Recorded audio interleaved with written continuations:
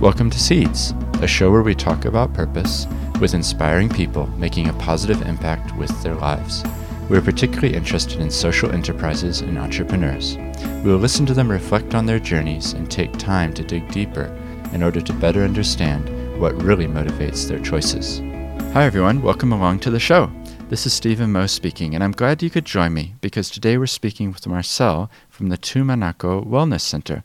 And this episode is being aired around the time that they're kicking off their Pledge Me campaign to try to raise funds to investigate what this wellness center might look like. But as well as talking about that, we also dive deep into her childhood and the influence that her grandfather had on her choosing to become a film director, and also what film directing means to her. Here's an excerpt of the interview with Marcel. Care should be completely holistic.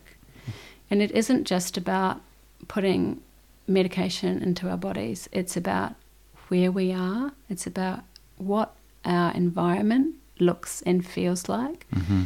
It's about what we put into our bodies in terms of, nutrition for like good gut health, good overall health. It's about exercise. It's about the sorts of things we feed our minds. So whether that's, soothing music or a beautiful calming effect of a fabulous garden, whether we're earthed in nature, all of these things have an incredibly important effect on us, physiologically and mentally. Now, just a reminder that this is the 50th episode of the podcast series. So if you enjoy what you hear today, you might want to check out one of those earlier episodes. Now let's get into the interview with Marcel. Well, it's a pleasure to welcome Marcel from the Tumanako Wellness Center. Thank you for joining me. Thanks very much for having me actually on the show. It's great. Yeah, no, it's good. I think we're going to talk about a lot of different topics because I know that you've got a varied background and have had a career that's taken you from film and storytelling, but also now involved with this new initiative with Tumanako Wellness Center and the Pledge Me campaign, which is probably underway at the time that we're recording this. Yeah, July 12th till August the 8th. Yeah, so this will probably be released during that window. But with this podcast, I started it, the name of it is Seeds, and I like the stories to be like seeds for other people listening, that they might get new ideas and maybe think about their own lives. So if we could just go back to the start and just find out a bit about your background and where you're from. Okay, well, I was born in Dunedin, in obviously New Zealand. Moved to Christchurch when I was about 8 or 9, and grew up in Christchurch. Left Christchurch when I was 19, and haven't been back since. Well, back occasionally to visit my parents and my family, but predominantly living overseas. And that childhood, the part here in Christchurch, what sort of child were you? Very creative, always very driven. I've had I was an A student. I was, even when I was little and in Dunedin, I would go to bed and read the dictionary every night, for example. I wouldn't read just a novel. Right. I was always driven to be the best at school. I don't know where that came from. Were there traces of it in your family? Yes. My grandfather was like that. He was particularly creative and very clever. And he had started a cine club in Dunedin, so he was always making little films with the family in them. So sometimes they were kind of little mini dramas, short films, and we would sit around and watch these. A lot of them were on Super 8. Mm-hmm. So we'd have family nights and he would show these films, and often many people in the family were just completely embarrassed and didn't want to watch them at all. But they were great in actual fact. And so that was kind of your first introduction to film in a way. That you could create it yourself. He was also an artist and a painter, and so he would teach me the colour wheel and teach me oil painting and all of this sort of stuff. So I had a great grounding in the arts and in music. He used to play the piano all the time. And did he, I guess, know that he could tell that you were a kindred spirit in terms of creativity, do you think? Or when I was always making something, I was forever making something, or writing, or painting, or I was forever creating. I also had horses, and I loved horses, so it's quite grounded. But when we moved to Christchurch, I think that was when I, developed a love of horses. I didn't have that prior. But yes, definitely the film thing was interesting. I think that, as you're talking about seeds, that was the seed that planted in my mind, this notion of telling stories and the fantasy of film. And I've always loved film, and I have always been particularly mesmerised by images, and also gravitated towards art history. And I guess that too is attributable to my grandfather, who was stationed in Trieste during the war. And so he would, have these fantastic stories of going to galleries in Europe that I was just transfixed by. And would talk about the masters, and he would talk about, Caravaggio and, chiaroscuro lighting. And, so these things were very much in my mind when I was little. And he would always talk about the study of light. So when I would look at something to draw it, for example, I would be taking every tiny detail in. And I think that attention to detail I brought with me into film as well, and storytelling and observing and trying to work out what the essence of a story was. Now that I'm talking about it to you, it's quite obvious where these, like you say, the seeds come from. I find it fascinating that a grandfather could have that influence on their grandchild as well, because sometimes people think they haven't got anything left to give sort of towards the end of their life, but actually it sounds like he had a huge influence on you and what you've ended up doing. Oh, enormous. And in actual fact, it's quite a circle, I suppose, to the story, in that I came over recently, a year and a bit ago, because my mother was terminally ill.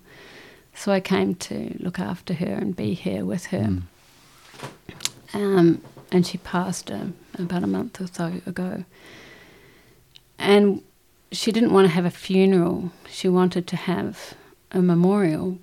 And, I wanted it to be beautiful. She was very particular, my mother, and very particular about things looking the right way. And, that sort of detail, again, I've inherited from her. She was a great cook and a fabulous hostess. So everything had to be just so. So I created this, my stepfather and I created this memorial for her. And I didn't want it to be like people standing up and just giving a speech. I wanted people to know who she was.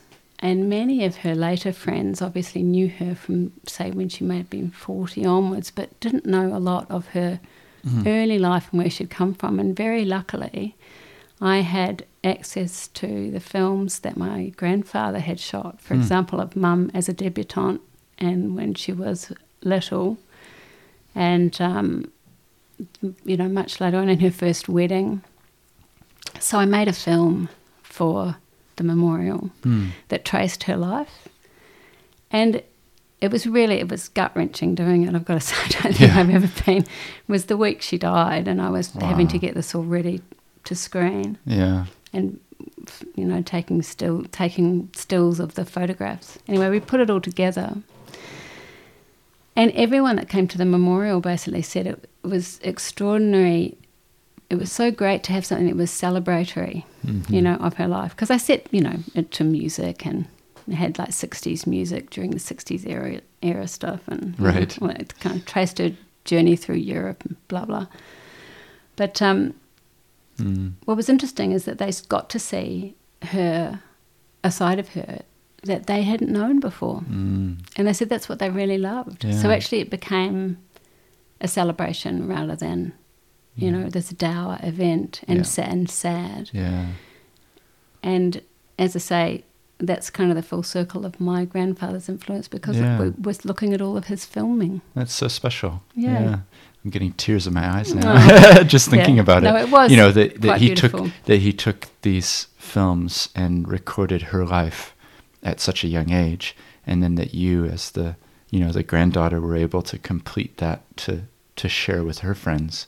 and to those who remembered her. Oh, It's yeah, really- it was absolutely gorgeous. Yeah. And, you know, she looked like a movie star. You know, she really was incredibly beautiful. And when she passed, she'd passed from myeloma, multiple myeloma, and it's a devastating, brutal illness, and it completely destroyed how she looked.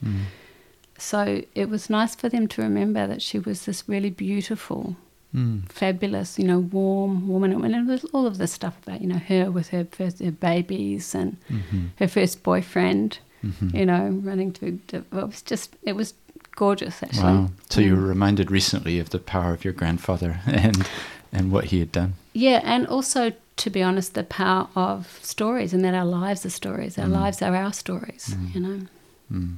So your interest in film and I guess painting and that type of thing, how did it outwork, and did you study that, you know, into teenage years? And yeah, I went to Polytech here and I did graphic design, and that I kind of liked that, but it didn't really rock my world.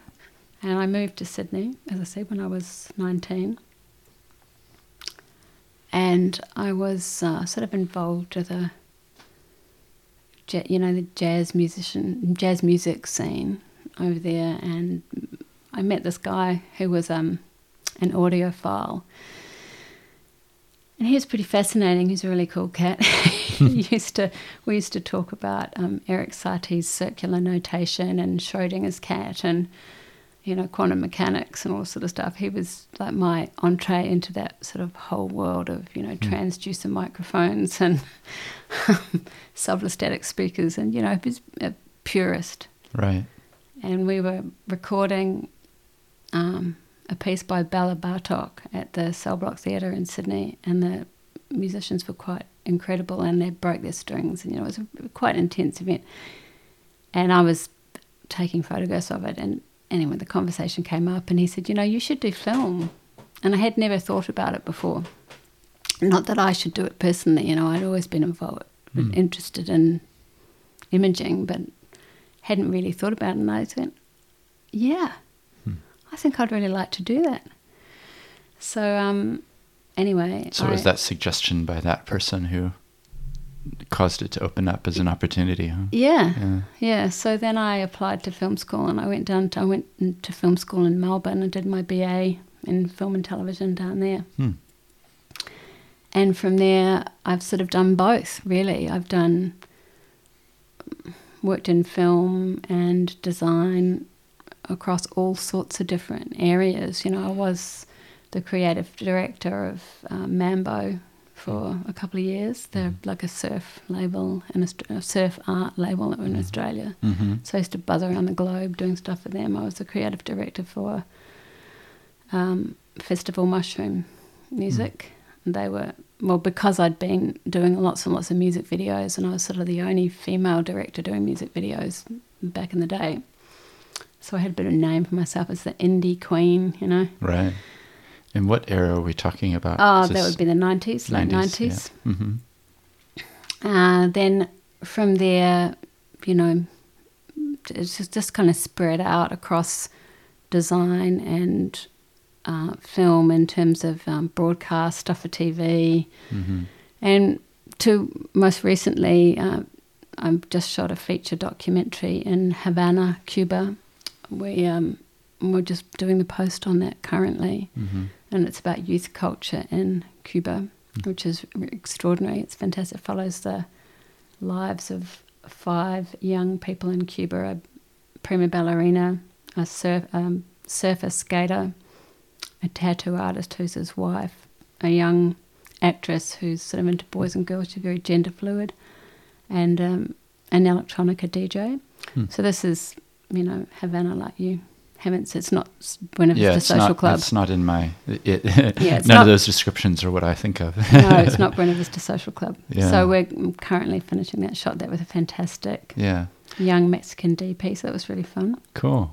So how do you describe yourself then? It sounds like there's many hats that you wear.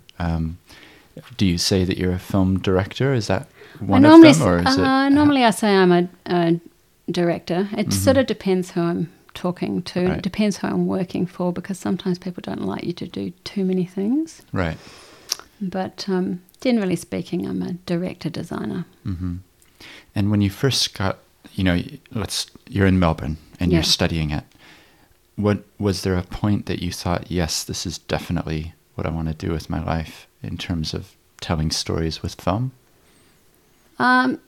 Yes, well, because we would get up, the very first thing we'd be doing in the morning would be going and watching, an Antonioni film, or, Terence Malick's Badlands or something at 8 o'clock in the morning, and then having a discussion about the meaning of the film after and the significance of it. And I was just absorbed and completely loved the idea of being in this, I don't know, I guess it was like another world, Mm-hmm.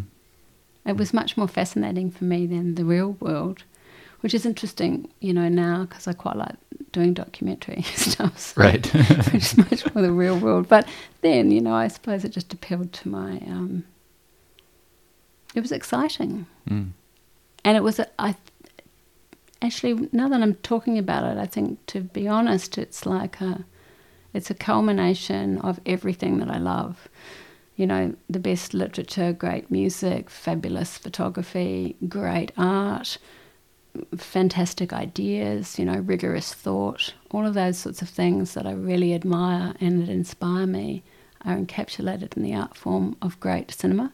Mm-hmm. And I think that's what just, really spun my wheels about it all. Mm. So if you could name influences on you, like you mentioned Terence Malick, for example, were there some people that you look to that you go, wow, those are really influential? Well, Terence Malick, absolutely. Mm. I mean, Badlands and Days of Heaven, and I love his film. He's a philosopher, and I just absolutely love him. Antonioni, who I just absolutely adore. Because Terence Malick, for a long time, he just released movies every decade or so, didn't he? Yeah. It's pretty amazing, because he did Thin Red Line, I think. Yeah. And but more recently he's done them every couple of years, it feels like. But yes. Is he in his 80s, or he's not young? No, he's not. No, he's not young. He's not young at all. But he's he wasn't. I wouldn't have said he was prolific prior. No, but took him a long time to get each film up. Yeah. But they're just they're poems, really. I don't think I've ever seen a war film that is better than Thin Red Line. It's just an extraordinary film about the trauma of war. Very individual, and heartfelt, I think. So you, as having been involved in it for a long time as a director and, in the industry, I guess, what's your take on the current state of film? Like when you look and see the latest Marvel blockbuster, or I'm not. Some of the... Yeah. I'm not. Yeah, they're not films that really appeal to me, to my sensibility, I must say. Although I think a lot of what's happening that's really good actually is happening in TV currently. There's some great stuff happening. Like in what, television. for example? Well, I loved Transparent. I love Jill Soloway, and she works with this fantastic script editor, Joan Shekel, who's really all about sort of driving authenticity in a story. And I think that's why Transparent is so clever. It's such a great script.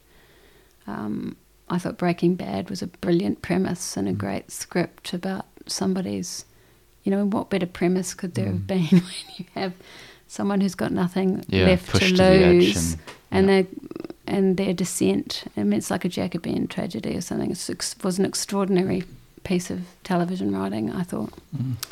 And that probably harks back to my love of Badlands and Malick's use of the fairy tale and Gothic metaphors and things in the film. But in terms of contemporary filmmakers, that's coming out in cinema. I really like Lady Bird. That was out. I mean, the Marvel stuff I'm not big on at all. I'm kind of more into your indie thing. I mean, I really loved, actually, A Girl Walks Home Alone at Night, which was cool. That Iranian vampire film, which had sort of harks back to the Nouvelle Vague, has that kind of sensibility to it, you know. Right. And I love Jim Jarmusch and, you know, that kind of stuff. I like the kind of cool indie vibe thing. And Tangerine, which I thought was fantastic. That was cool. They shot it on an iPhone. Oh, okay. Wow. Yeah. Yeah. Well, clearly there's many movies I need to see because I haven't seen all those. I've got young children. That's my excuse. Yeah. I know what that's like. There's not that much time to go out to see indie movies. But, so just talk us through a little bit more about the things that you're involved in. You mentioned creative director was your title at some of these places. What is a creative director? Oh, creative director basically means that you sort of head up strategy and the creative in advertising around, storytelling and campaigns. So, for example, I did a lot of work with the Chris O'Brien Lifehouse in Sydney at a later point. So for about 5 years or so I worked with them, and they were building this new innovative, holistic, patient-centred cancer hospital.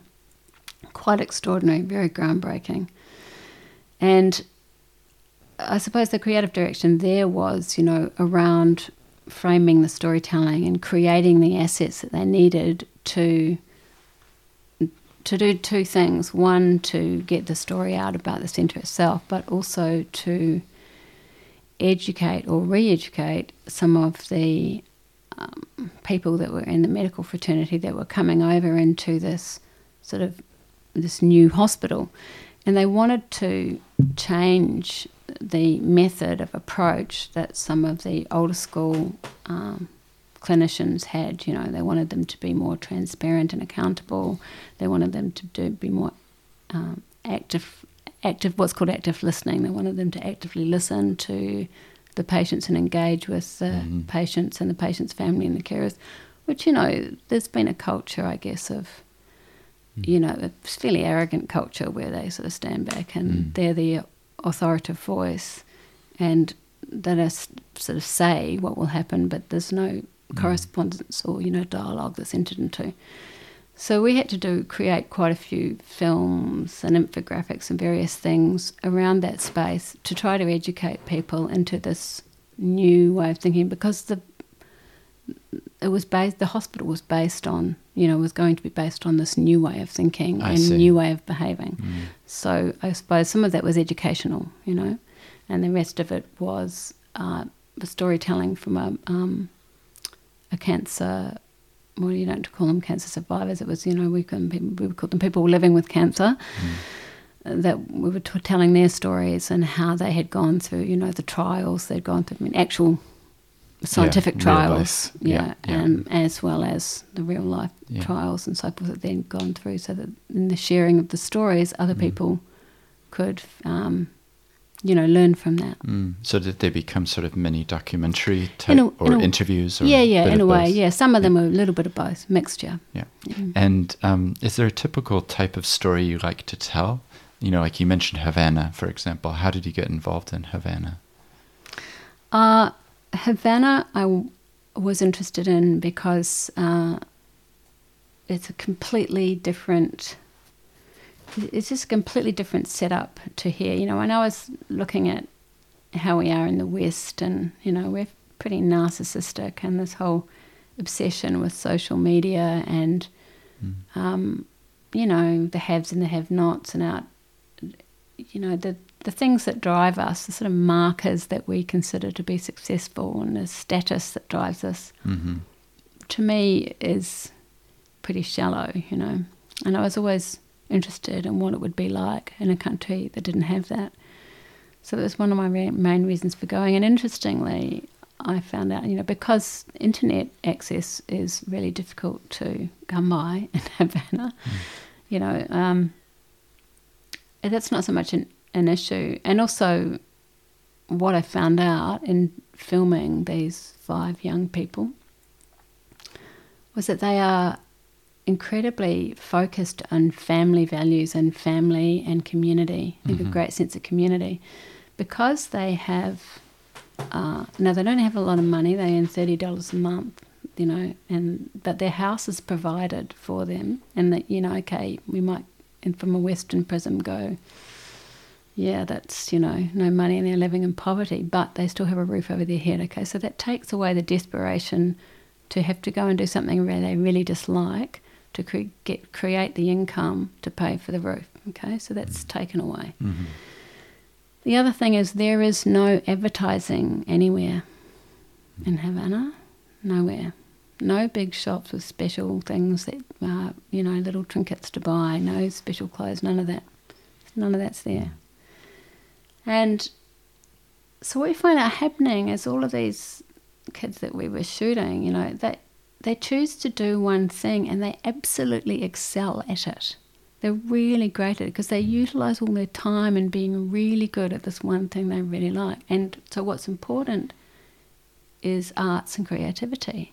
And it's really held up. It's really valued in their society. Mm. So the prima ballerina that we were filming was just unbelievable at dancing. And it was everything to her. And that was her entire focus. And she was wonderful at it. Mm. The skater was just an incredible athlete. Mm. And his partner, who is a tattoo artist, and tattooing is illegal in Cuba, or to have a business, a cuentopista, is illegal for them to do it. She was excellent at that, you know. Mm. So the framework was available for the creativity to flourish, it sounds like, so that people could actually become excellent at whatever it was that they wanted to do. That's right.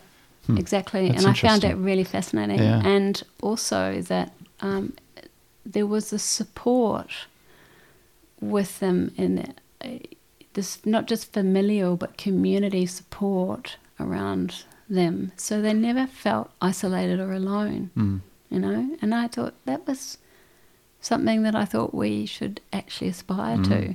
I mean, you know, you do have things where you go past a sign that goes socialismo y muerte, which is, you know, socialism or death, and you go, yeah, and that's so clearly not so great. But, you know, obviously there are pros and cons to it, but that facet of it I found, to be honest, really refreshing.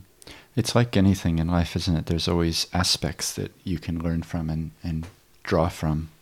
I think what appealed to me in making this documentary, I mean, we're still editing it at the moment, actually, was that it was also all about community. You know, like Yohani, who's the skater, you know, they have no money for skateboards. There's no skateboard shop there. They have to upcycle everything. They rely on things that are given to them. And the skate park itself is, you know, really run down. Yeah. So they've got all of these kids, you know, that want to learn. And he's like the elder statesman, if you will, of skating. And so he takes them all, you know, teaches them. He's the kind of their best buddy, you know, looks after them. And they really revere him, you know, and look up to him because he's great at what he does. And so he passes that on and he's very kind. And in fact, if you're not kind, if you're seen to be unkind in Cuba, they just simply won't, you know, talk to you. They don't want to know about that. And I thought, you know, that's actually quite beautiful. It is. They give back to the community, you know. It's very important. It's an attribute we could do with more of, kindness. Kindness and a sense of community, you know. So I think some of these things definitely have come with me. In coming back to Christchurch, you know, that was the most recent experience I had. And as I said, then I had the Chris O'Brien Lifehouse thing. I think these... It sounds like you've kind of drawn from your past to do what you're doing now. And I'd love to turn to that now, because we've kind of laid the foundation looking at your life and what's led to you to where you are now. But I'd love to learn more about the Tumanako Wellness Center and what it is and what you're aiming for with it. Yeah. So do you mind just telling us a bit about it and sort of what were the circumstances around the idea and what does it stand for?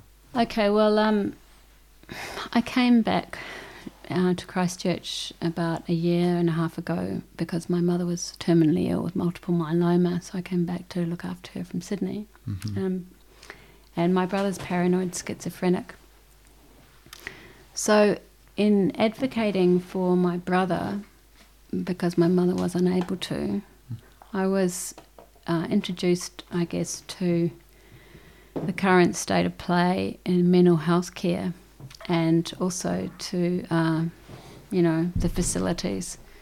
And it was really shocking. I was just shocked at how they were. I mean, he was falling through a lot. The system basically failed him. He was falling through a lot of holes. So I noticed, it's a pretty siloed approach.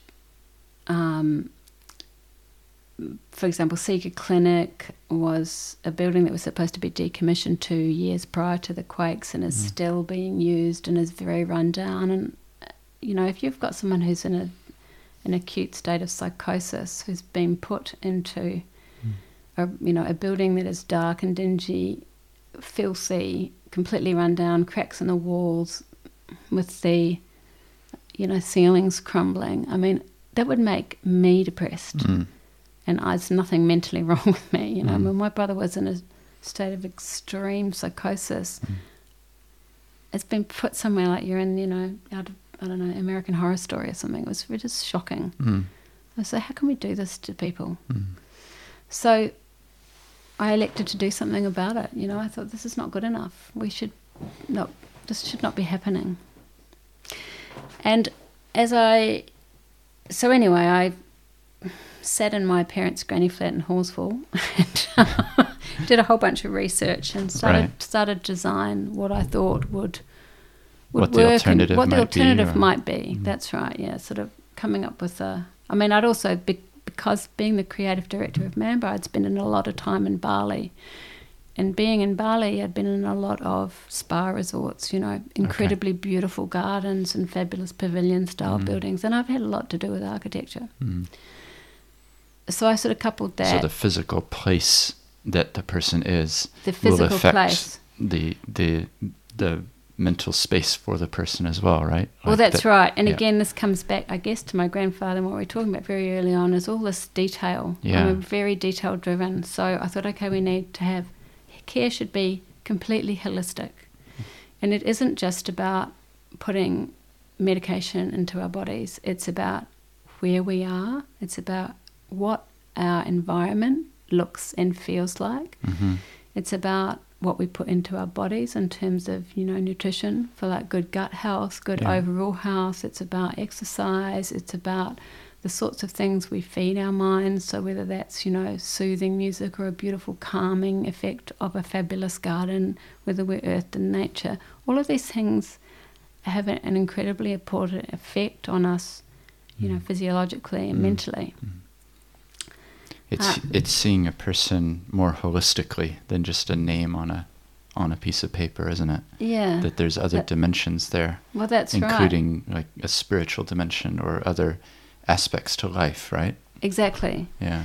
And so I thought all of these things need to be taken into consideration in a piece of the, every piece of that puzzle needs to be worked out so that we can give these people who are so vulnerable and are so much in need the best possible care for the best possible outcome. And we should be pulling from every resource we can to make that a reality.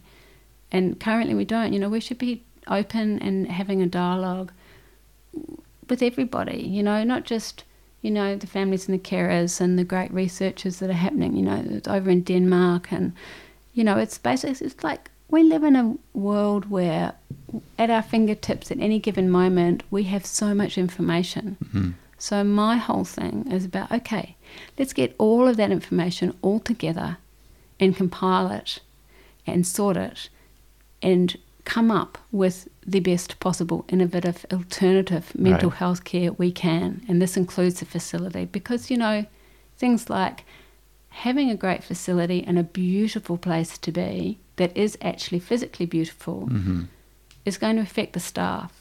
And they're going to feel great and in turn give better care. Right. That's just one aspect. That's a tiny aspect. If we've got beautiful, on-site organic gardens, that we grow our food and it's nourishing, and that, you know, the patients, who we want to call guests, by the way, can elect to, you know, learn to harvest in the garden or not, you know, up to them. But if they do, then that's also a great mindfulness exercise, and it's a good thing to do. Then that in turn will promote a better understanding of what a healthy choice is, and maybe promote better gut health. And it's been absolutely evidence-based, scientifically proven that gut health and, you know, inflammation can affect our brains.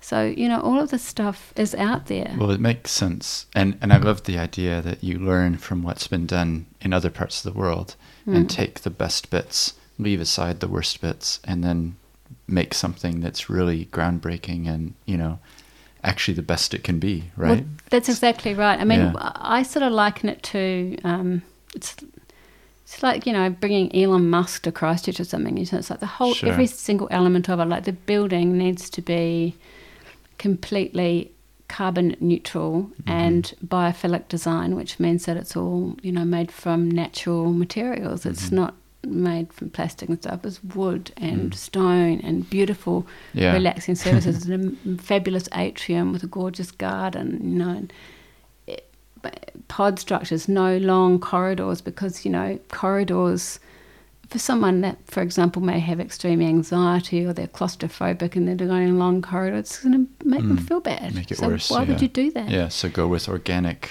shapes. Small organic shapes. Make it more real. That's right. So all of these things I wanted to bring in and create a different space. And it wasn't just because, you know, I'd experienced these horrifying things with my brother, and I won't go into all of those, but they were truly horrifying.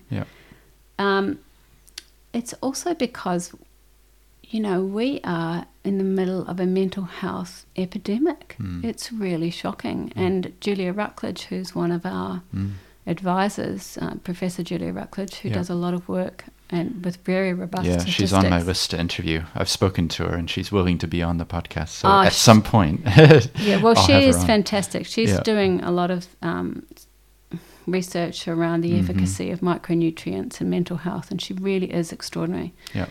Anyway, you know, she will talk to you about what's called the treatment gap, where, you know, 1 in 5 people will in any given year present with a mental health disorder. But that's only the ones that we know about. Right. So it could be higher. So in New Zealand, that's 1 million people. And we have 5,000 to 6,000 trained clinicians and professional people to deal with that. So you're looking at a treatment gap of about 350,000 people or so, about the size of Christchurch. There are people that won't be treated. So we need to come up with innovative new ways to deal with this issue. Yeah, that's great. So tell me more about because I know at the time this airs, hopefully it will be during your Pledge Me campaign. We're recording this just before that time. But I'd love to know a little bit more about what you're seeking from people, how they can get involved, and what is the plans in terms of the short term and then the long term as well. But just before we get to that, if it's okay, there's 3 people that I've interviewed on the podcast that I think it would resonate with the things that you've said, and I think you probably know some of them.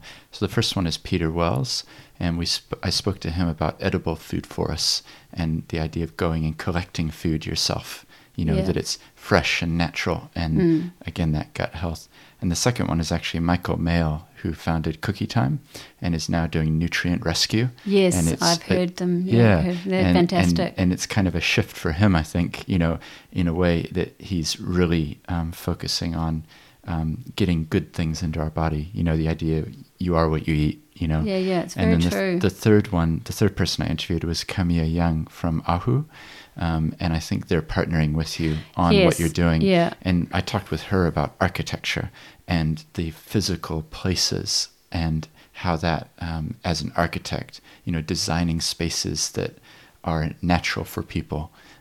So I'm just thinking, because what you've said really resonated with me, and it actually resonates with many of the previous interviews. So it's really helpful. It's very true, actually, that Kamiya or Ohu and I are partnering to deliver to Manukau. Mm-hmm. And they have been really fantastic, and we're all working very hard, to drive this. I mean, one thing I will mention that I didn't mention before, actually, just before I get into that, is that we're also wanting to be very tech savvy, because part of being able to reach this vast amount of people that need treatment and doing things differently is with technology, and also being able to connect up and keep people in the loop, so families, carers, clinicians, right. The whole care pathway, because currently that's, sort of falls away. Yeah. And it's a bit difficult. So tech is something that we really want to be all look over. Yeah. And it's a big part of what we're doing. Yeah, that's great. Yeah. So in terms of what people can get involved in and what it is that you're hoping to get from them, or what is it that's, what's the plan? Okay, the plan. Just a basic question. Okay, so the plan is, it's basic. I'll try. Well, we're about to launch our Pledge Me campaign, and we're going for, our goal is 200,000. And the reason that we need the money is, one, so that we can continue our work. We want to get a feasibility done, because we need that rock solid feasibility so that we can then go out and seek capital investment. Mm-hmm. And we know, it's a good, viable, robust business model that we have. PricewaterhouseCoopers are on board as a partner. Great. So is Lane Neve as our corporate lawyer. We've got lots of, heavy hitters involved, which is very good. It's what we need to make it happen.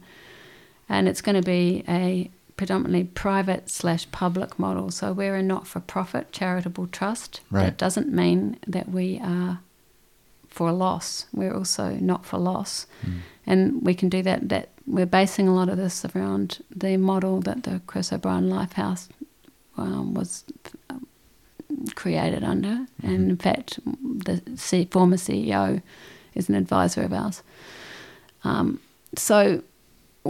Again, going back to the $200,000 goal that we have, it's for securing land, it's for continuing work, it's for furthering, advancing the design, both in the building and the operational design, appointing a CEO, which we want to do, and did I say securing land? I think I did. You did, yeah. I did say securing the land. Do you have a place in mind, or like what type of a place are you hoping for?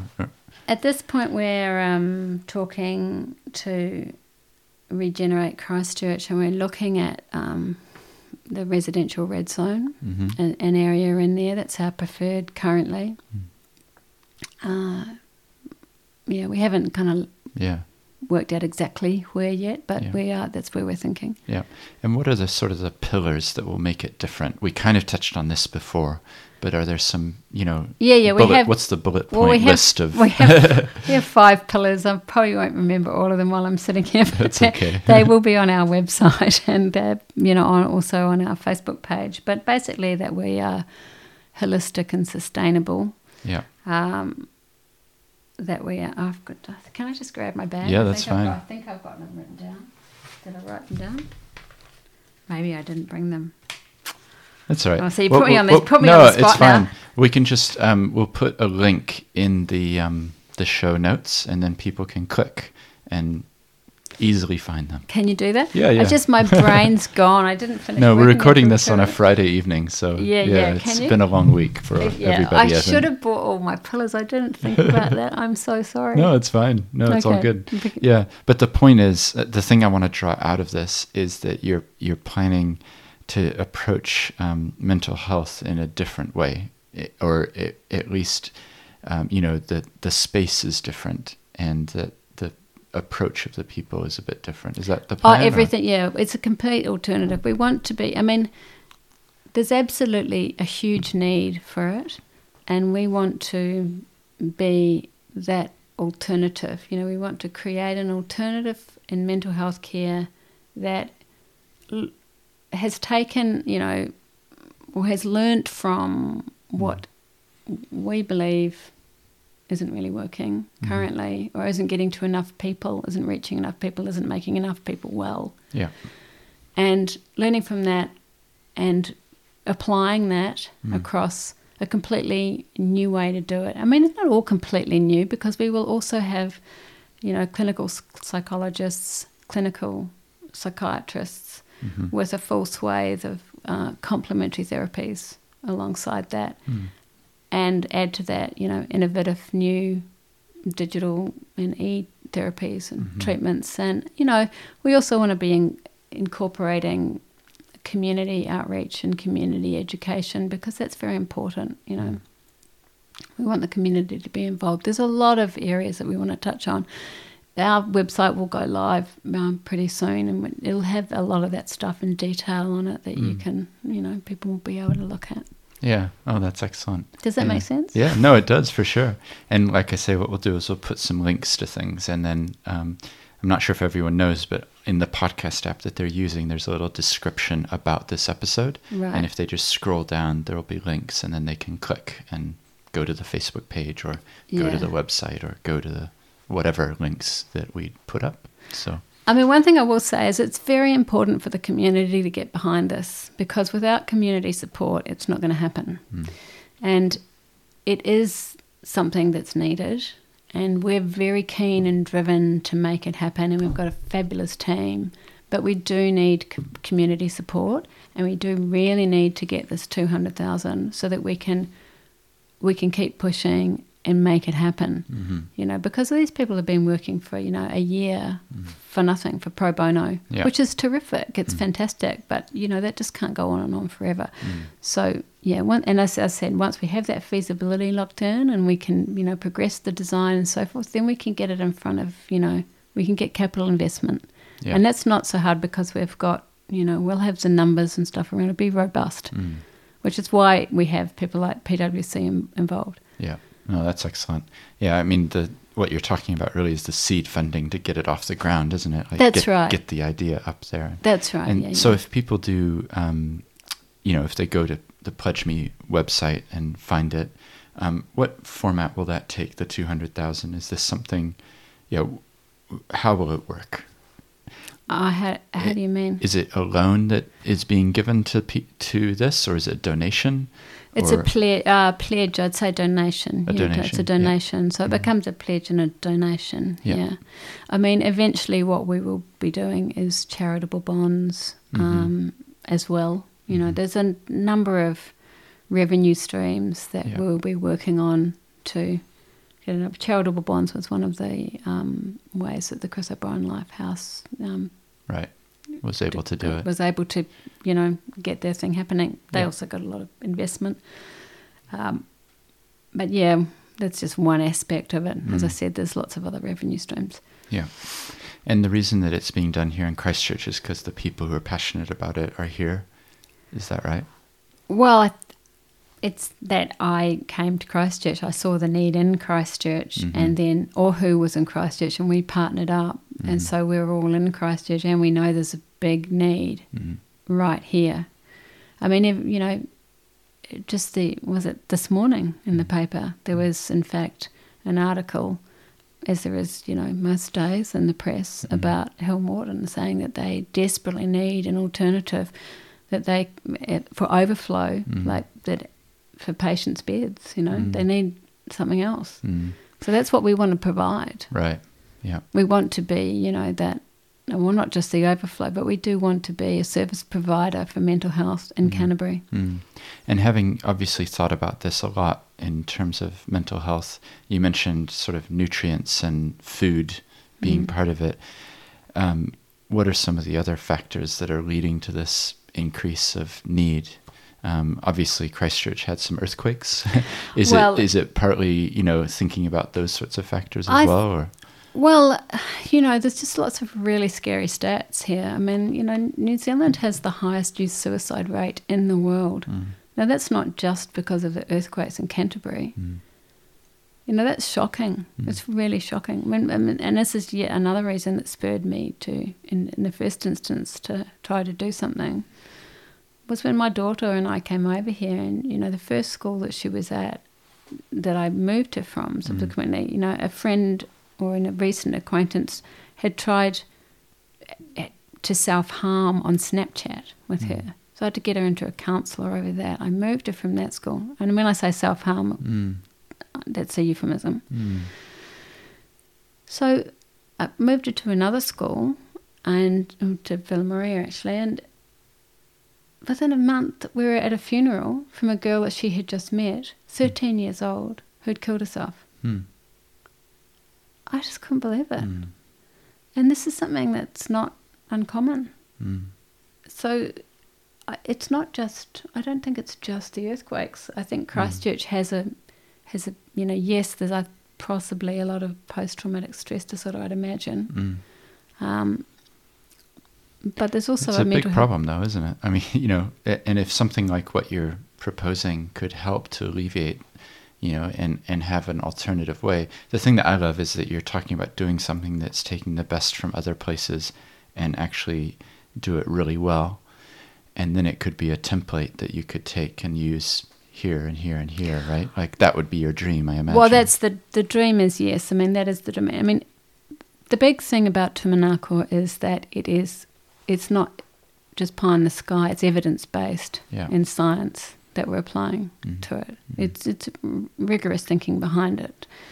And as you say, taking the best from all over the world. And we want to be a centre of research and a centre of knowledge production. So that isn't just about, putting four walls down somewhere in a bed and someone can stay there and we've got a, clinical psychologist there and that's it and they can take their medication and that's the end of it. That's not what we're talking about. We're talking about fully sustainable long-term plan that has, care that's tenable, that's working and that creates better outcomes. And yes, as you say, then we have this whole other idea, which is to roll this out, not just nationally, but potentially globally. And then if you take that same idea of what we're doing with the mental health facility, you could actually white label that and that could become, an aged care facility or it could become a youth centre. Because there's lots of other things that we want to do with the centre as well, apart from just being, treatment and gardens. We want to have a place that's called a hub in it, which is a place where if you feel, triggered or isolated or alone, you have some kind of difficulty, that you can come into this great, space or room. There's a barista there. You can grab a coffee. You can bring your laptop and sit down and do some work or not, or sit there and hang out with other people or sit in a small space by yourself. But you don't have to be at home, isolated, feeling bad. Now, if you have a tendency towards, some sort of suicidal ideation and you're by yourself, that's really bad and you have nowhere to go. So that's what we want to do. We want to create this really beautiful space that's welcoming, that people can come to and feel safe. We also want safe withdrawal spaces so that if people want to get off their medication, then we have the facility and the wherewithal to be able to do that. And that's really important because if you look at a lot of the research that's coming out from places like the Cochrane Centre, a lot of people are saying these medications aren't necessarily working. And I'm not saying they don't ever, and that there's not a place for them, but we should just not only be drugs first all the time, or that's the only way to look at it. It's not necessarily. We also want a safe place for women, a women-only area, and that's really important because if someone's had some sort of DV issue that's gone on, or, for lots of obvious reasons. There needs to be these kind of things. And kind of underlying everything you're saying, in my mind anyways, the word community, that you're actually encouraging people to engage with other people and providing a safe place for that to happen. Yeah, absolutely. And because community is very, very important. And another thing we want to do is even have, nights where we open up the gardens that we create and have, like group dinners.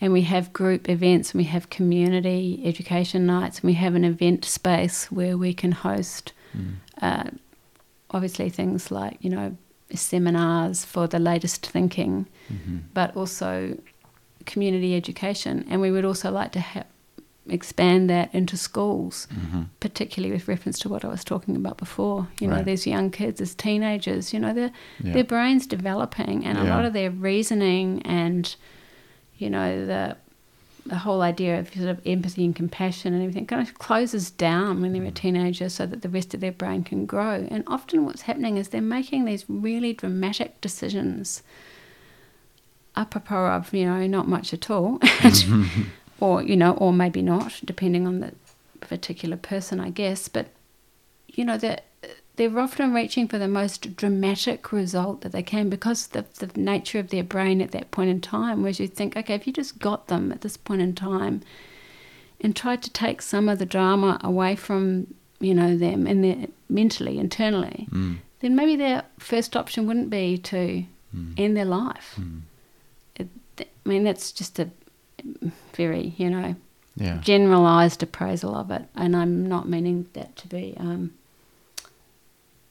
that's possibly too general, but you know what I mean. The gist of it is that the more people that we can reach and the more people we can bring in, and I think this is all possible, it's just that we have to approach it a different way, Yeah.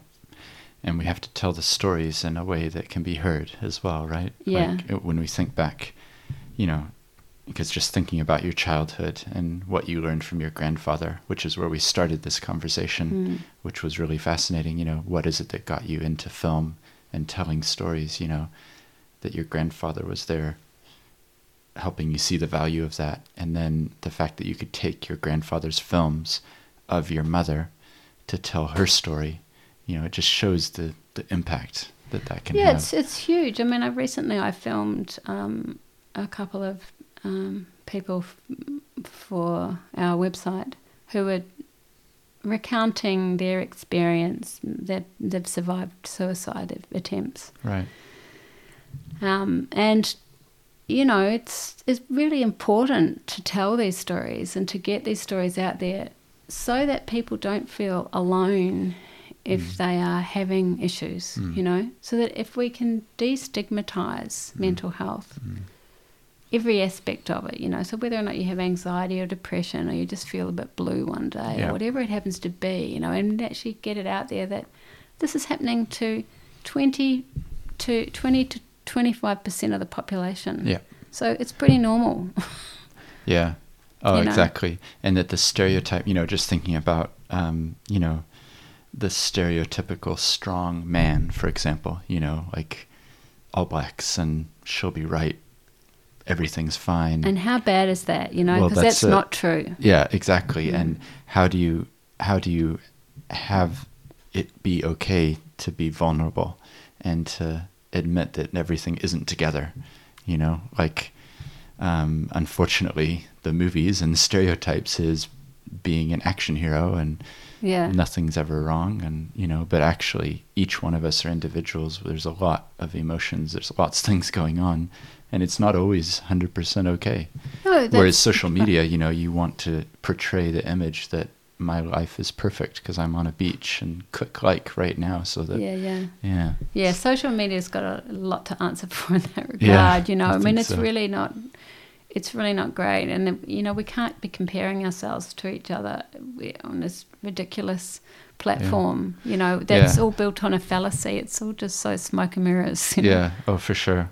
I mean, the thing that I've realized is that once you get to know anybody, they're going through something at that moment, whoever it is. There is something behind the scenes that you don't know, and having the empathy and having the willingness to listen and talk is actually a huge part of the solution, I think. I think so too, and I think it is too. And I also think, what I really like that's happening currently in the world, I must say, is this sense of community doing things. It's not just one person doing something and coming up with an idea, it's a group, and that's what I love about Ohu. They're very community-led development, and it's what I love about this project is this is not happening without a huge team of people.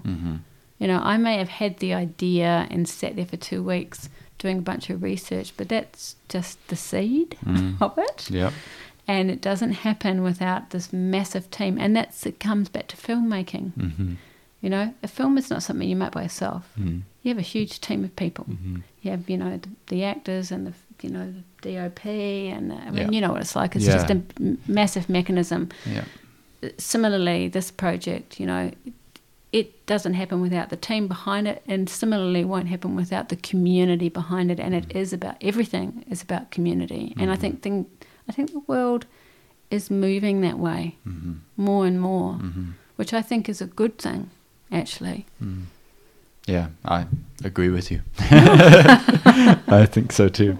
Yeah. Well, it's been a fascinating talk with you, and just hearing about your childhood. I really appreciated your mentioning your grandfather, because at the beginning we were almost going to head off into I studied this and I studied that, and I actually think that he kind of stood behind everything that you said, because his inspiration of being a filmmaker in his own way, bringing stories about paintings back and teaching you about light as a young child, like in a way that's laid a groundwork or foundation for your life.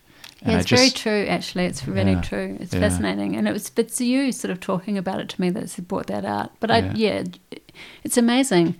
And again, there you go, how strong is family in your life? I think so. And the thing is that what I wonder is about, for each one of us, who is the equivalent of you as a young child that your grandfather took the time to teach you and kind of mentor you in a way. For each one of us, it may not be our own children, it may be nieces and nephews, or it may be people, in the community that actually you could feed into these young people and share with them, and that a 13-year-old who doesn't feel like there's an alternative to life. Yeah, that's right. It's about sharing, and you share that, and you plant the seed, and boom, But this doesn't happen without the sharing. Yeah. And the caring, care. The sharing and the caring. It's all of that stuff, all warm and fuzzy. But no, it's true. Yeah, it is. I think that's true. Yeah. Well, that, in a way, that word seed, that's why I called this podcast Seeds, because I love the idea that each conversation I'm having with people might be a seed that gets planted in somebody else, and that they probably won't go and do what you're doing, but maybe listening to this story, they'll think, oh, maybe I could help this other need in society, or I could do this other thing, And actually there's a whole bunch of people who are on parallel tracks, all doing different things. And if we listen to enough of those stories, that we can be encouraged to keep going, because it is hard. It's a marathon rather than a sprint, It's long. It's a lot of work. It is a lot of work to try and get this stuff happening. It is. It's a mammoth effort. It's I don't usually go to bed before 2. Right. Wow. So I do my own work, and then I do this, So I'm sure you're the same. Yeah. Well, I go to bed before 2. Well, you've got young kids. So Yeah. But Marcel, it's been great to speak with you, and I really appreciate your time, and all the best for the Pledge Me campaign. And thanks so much for having me. It was just fantastic to sit down and have a chat. It was great. Yeah, it was fun. Really inspiring, actually. Yeah. Oh, good. So what we'll do is put links where people can find out more. And what I'm going to do is I've taken a little video of us talking. Yep. So I might post that so people can click and listen, and then with the podcast as well, hopefully it gets the message out. And, great. Yeah, awesome. We'll see what happens. Well, thank you so much. No Thanks, problem. Stephen. Thank you. Cool. Well, I hope you enjoyed that interview with Marcel. I know I really appreciated understanding her perspective on the state of mental health in New Zealand, and I felt like we went pretty deep with our conversation. But I also really enjoyed her perspective about being a film director and the influence that her grandfather had had on her. I thought that story was really touching and special. If you want to find out more about how you can support what they're doing, then visit one of the links that will be in the show notes for this episode, which you can find by just scrolling down wherever you're getting this content. It'd be great to see this initiative get off the ground and actually be something that's really different and unique. And I certainly wish them all the best. Now, just a final reminder that this episode's really special because it's the 50th one, so if you enjoyed it, why not check out one of the earlier ones as well? Until next time.